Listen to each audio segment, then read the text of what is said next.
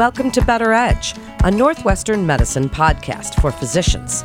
I'm Melanie Cole, and joining me to discuss alternatives to testosterone replacement therapy is Dr. Joshua Halpern. He's an assistant professor of urology at Northwestern Medicine. Dr. Halpern, welcome back to the show. I'm so glad to have you join us today. This is such an interesting topic.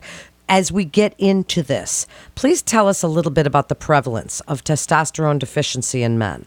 Yeah, so first of all, thanks for having me back. And testosterone deficiency is more common than a lot of men think, although the precise prevalence is really hard to nail down. There have been a lot of studies that have tried to trace this over time on a population-based level, but there's really no specific number that we can get at. That number might be in the single digits in guys in their 20s and 30s and probably approaches 20, 30, maybe even 40% as we see men in their later decades, 60s, 70s, and 80s. Dr. Halpern, I'd like you to give us a quick overview of the history of the AUA guidelines on male infertility, and then we can get into your recently presented alternatives to testosterone replacement therapy at the American Urological Association annual meeting. So first, I'd like you to just kind of give us a little history of those guidelines. So last year in 2021, we had the inaugural guidelines from the American Urological Association on male infertility. This is actually a combined guideline with the American Society for Reproductive Medicine, and these are really robust and comprehensive guidelines helping us with the evaluation and treatment of men with infertility. And as part of those guidelines, there are some recommendations and guideline statements about methods of testosterone administration or how to avoid certain types of testosterone administration and what medications are really ideal for treating men who have infertility and low testosterone. Now, you presented your alternatives. Why don't you tell us a little bit about some of the takeaways from that presentation and some of those alternatives to exogenous testosterone therapies? Well, I think the key takeaways from the presentation at the AUA were that for men who have low testosterone, testosterone replacement therapy is really not the only option for treatment. And in fact, for some men, it is distinctly not an appropriate option. And for those patients, we have alternatives. Specifically, for example, we mentioned men with infertility. We know that exogenous testosterone is actually bad for fertility because it can suppress the HPG axis and it can suppress spermatogenesis. So for men with low testosterone and infertility, alternatives to exogenous testosterone are really preferred. There may be some other specific circumstances for men who have low testosterone but are not trying to achieve pregnancy where these alternatives may be appropriate as well. What's the difference then between the first-line management of testosterone replacement therapy as you're talking about these exogenous testosterone therapies? What's the difference between looking to these alternatives and looking for the first-line management of the past however many years?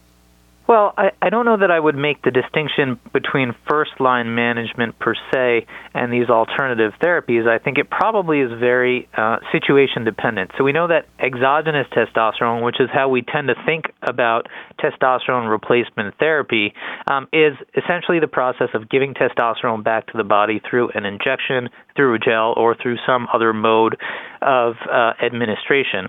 That gives testosterone directly to the bloodstream. However, what it does is it shuts down the body's own production of testosterone. It also shuts down the body's production of other hormones that are important for sperm production, things like luteinizing hormone, follicle-stimulating hormone, that are made in the pituitary gland and stimulate the testicles to make both sperm and testosterone. These alternative therapies tend to have different mechanisms of action. So some of these medications, for example, clomiphene citrate or selective estrogen receptor modulators, these are actually going to stimulate the pituitary to make more of the hormones, FSH and LH, that in turn will increase endogenous testosterone production.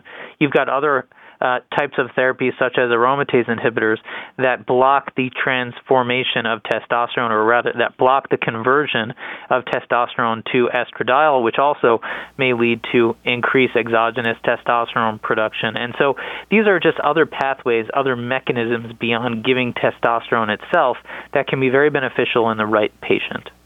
So expand on that, the right patient. What does that mean? Speak a little bit about the indications for use and some of the factors that physicians should consider before recommending these therapies. Well, each one of these therapies has a unique indication and a unique side effect profile. And I think, as we mentioned, men who are trying to achieve pregnancy are probably one of the main target categories for these medications. Men who are trying to achieve a pregnancy should not be on exogenous testosterone. And so all of these different options are available to them, whether it be a SERM and aromatase inhibitor, or one option we didn't mention are gonadotropins, such as HCG and FSH. Now, we use a patient's particular circumstances, whether that be their patient history, their physical exam, as well as specifically their hormone profile, to help determine what might be an optimal treatment for them. The other element that is really important here are a patient's symptoms. So, for example, a patient who has low testosterone, who is not having symptoms of low testosterone, or is merely having symptoms of, for example, low energy and low sex drive, who is coming to see me for fertility, I might place that patient on a medication like Clomid or a selective estrogen receptor modulator. However, if that patient has specific symptoms of having high estrogen levels, for example, if they're having breast tenderness, then I might want to put them on a medication that's going to reduce their estradiol levels and increase their testosterone levels, and that would be, for example, an aromatase inhibitor. And yet there are other patients, for example, some who have inherent genetic abnormalities leading to their low testosterone and infertility, something like Kallmann syndrome, for example, which is a condition of hypogonadotropic hypogonadism.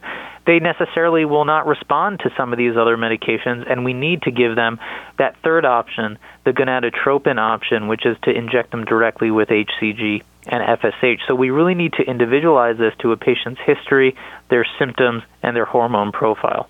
This is so interesting, and what an exciting time to be in your field, helping men with this issue. So how are you incorporating these therapies into your practice? And when you're counseling your patients, you're speaking to other providers here, what would you like them to know about counseling patients, about those side effects for these alternative therapies?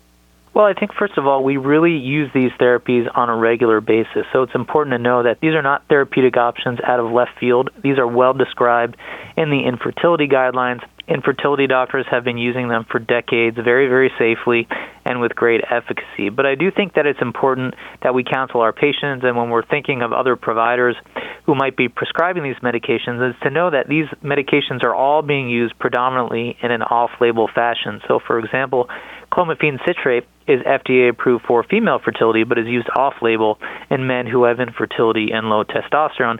And likewise, a lot of these medications are approved for other reasons, oftentimes for a female indication, and we're using them off-label. So patients need to be made aware of this, and providers should be made aware of this. But having said that, they tend to be very well-tolerated medications. Each one of these medications does have some mild side effects, but for the most part, they are tolerated quite well.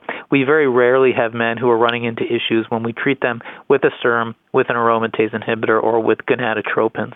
As we wrap up, Dr. Halpern, I'd like you to reiterate the key things primary care providers that you would like them to know about when they're considering testosterone replacement therapy and some of the alternatives that are out there now.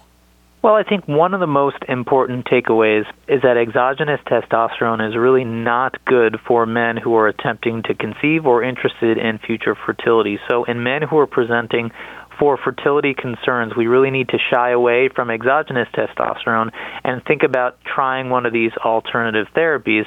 And it's important to know that these alternative therapies are tried and true. There's a wealth of data to support their use, and generally they're very well tolerated. And so beyond infertility patients, there may be other men, as I mentioned, depending on their symptom profile and their hormone profile, who might benefit from these alternatives.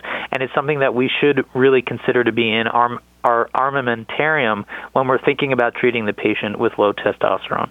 Thank you so much, Dr. Halpern. What an informative podcast this was. You're such a great guest. Thank you again for joining us. And to refer your patient or for more information, please visit our website at breakthroughsforphysicians.nm.org/urology to get connected with one of our providers. That concludes this episode of Better Edge, a Northwestern Medicine podcast for physicians. I'm Melanie Cole.